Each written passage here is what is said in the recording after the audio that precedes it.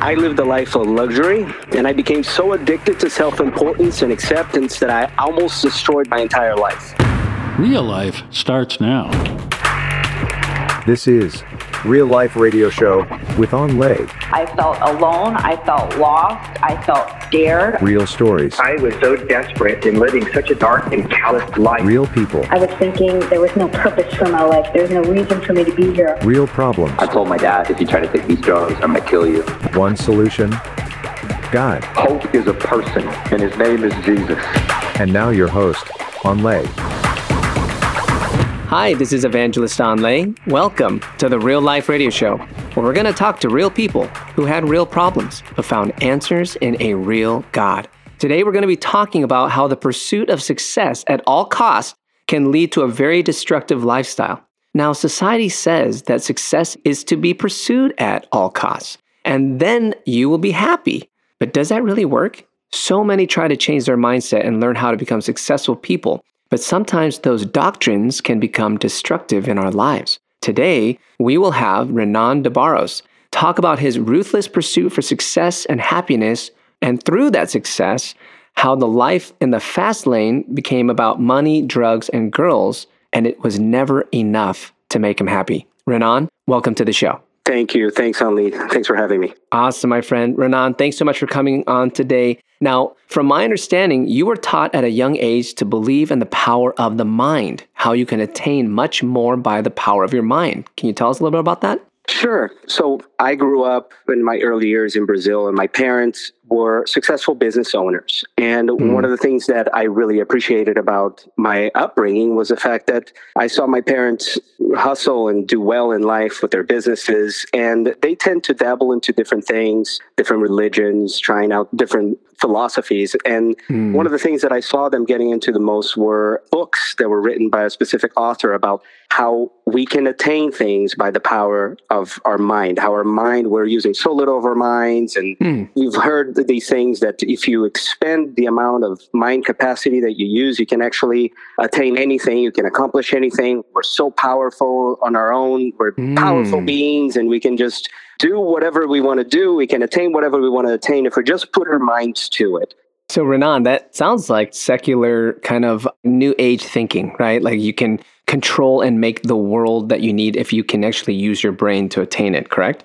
Correct, which then even later on in life, as I started to gain a career and went into a career opportunity that I actually make a lot of money, I started believing in new age stuff like The Secret, and was actually guided by a professional counselor in those things. And how do you set those goals, and how do you reach those goals by just using meditation and attaining things to benefit me. Right. So that I could become successful, so that I could become more powerful, so I could become more influential, have more money, and do whatever I wanted to do in life, which is have everything that I want. Right. In finances, in influence, and with people, and so on. And at first, this kind of worked, Renan. At first, this was kind of working for you. You were making really good money at that time when you were seeking all that, correct? Absolutely. And well, I started from a background where I was rebelling because when we moved from one country to the next, right? We came to the United States. I was at a tender age of 14 years old. I rebelled. I did all sorts of weird things. I started doing drugs very early on, and I started being promiscuous very early on, and sleeping with girls at a very young age, and partying, and became like the life of the party, the guy who threw the parties and all of these things.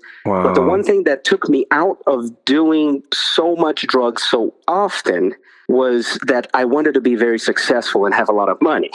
I see. So I started being a controlled drug addict where I was able to keep that under check to the point where I could work very hard hours and then just party real hard on the weekends. Wow, I see. And I ended up, doing very well with the power of the mind and goal setting, and all of these things ended up making in the tens of thousands every 2 weeks. Wow. Every month bringing in a lot of money. I was dating my wife at the time, and we were on and off, as you can imagine, because My life was a mess. Eventually, we ended up having our first child together, who is now 14 years old.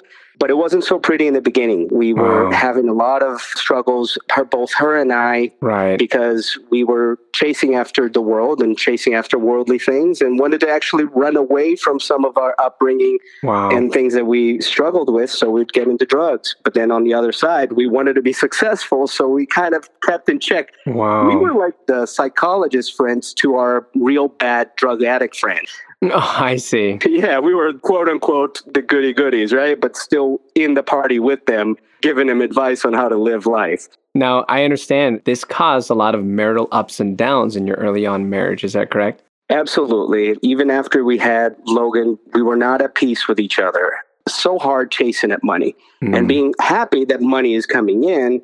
There was always this unspoken rule, or sometimes spoken through arguments, like, you just let me work as much as I can. Don't bother me about being at home, and I'll keep bringing in the money. We both enjoying the money lifestyle. Right. We started hating our family life, hating time that we spent together because we weren't really spending time with one another. By this time, we also had a second child come in 2 years later. Wow. And so this is a process where now I am running a couple of business offices for a finance insurance corporation that's like a Fortune 500 company, but 2 local offices now, traveling back and forth, spending about 90 to 100 hours a week if it were clocked in, actually working and on the phone and mobilizing people and training people and firing people.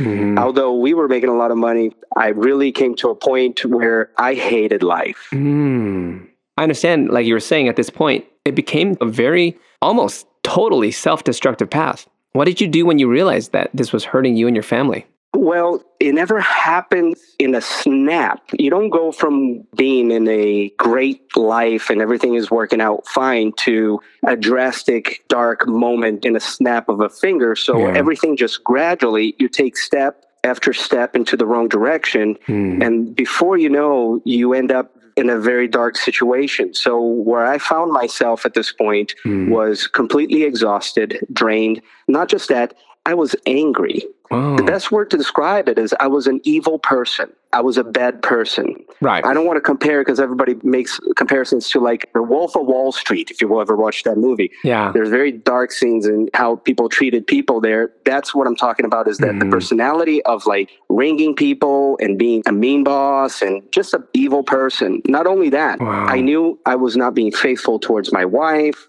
with the things that were happening. We were both like very far apart from one another, and we were at the brink of divorce. Wow. And then something happened where your daughter almost died that changed your life. Absolutely. So there was one key moment in our lives that was determining for the rest of our lives. This was after we had made some changes and I had quit the job. I had quit that career that we were going towards. But here's where, typical day, we go to the pool and our 2-year-old daughter nearly drowns. Oh, no. I pulled her out of the water. There were minutes going by that felt like hours. Oh my gosh. And trying to resuscitate her, and there was nothing happened. The ambulance came, they bring it to the ambulance, and nothing is, there's no good word.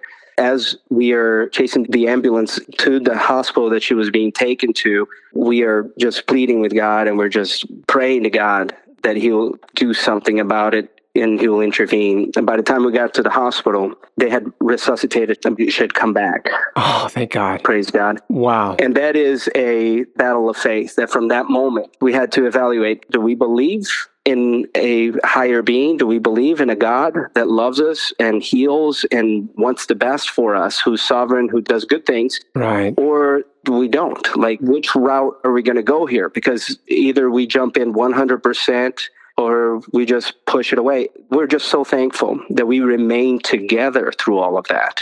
And Renan, I understand that you discovered that that higher being was Jesus Christ as your Lord and Savior. How did you discover that? And what happened afterwards? Sure. Well, after we had our first child, a couple asked us to go to church with them. And I came to know who Jesus was through continuing to go to that church. There was a presence there. We just wanted more of it. Wow. But it wasn't until we had that experience that was a life-changing experience when we were really pleading with God about our daughter, that we had to make the decision to really follow him, to leave everything behind and say, Jesus, you are going to be the Lord of our lives. You are going to guide us, and we're going to listen to your calling in our lives instead of our will. We want what you want for our lives instead. Powerful. And after having all the drugs, no more drugs, do you need them anymore? So no drugs. Everything was flushed down the toilet. Oh, wow. Actually, not even alcohol. I don't even have a taste for it in my mouth anymore. There's no desire for it whatsoever. Never another drug, never any more alcohol. We have been happy about it too. It's not like we felt like we were missing anything from that point on. Right. Renan, that is super awesome, man. Wow. That is amazing that you found your purpose in life. And thank you so much for sharing with us what God has done in your life. Renan, we truly appreciate you being on our show. Thank you. Thanks for having me again. Hey, it isn't over yet. I want to share some deeper thoughts with you right after the break.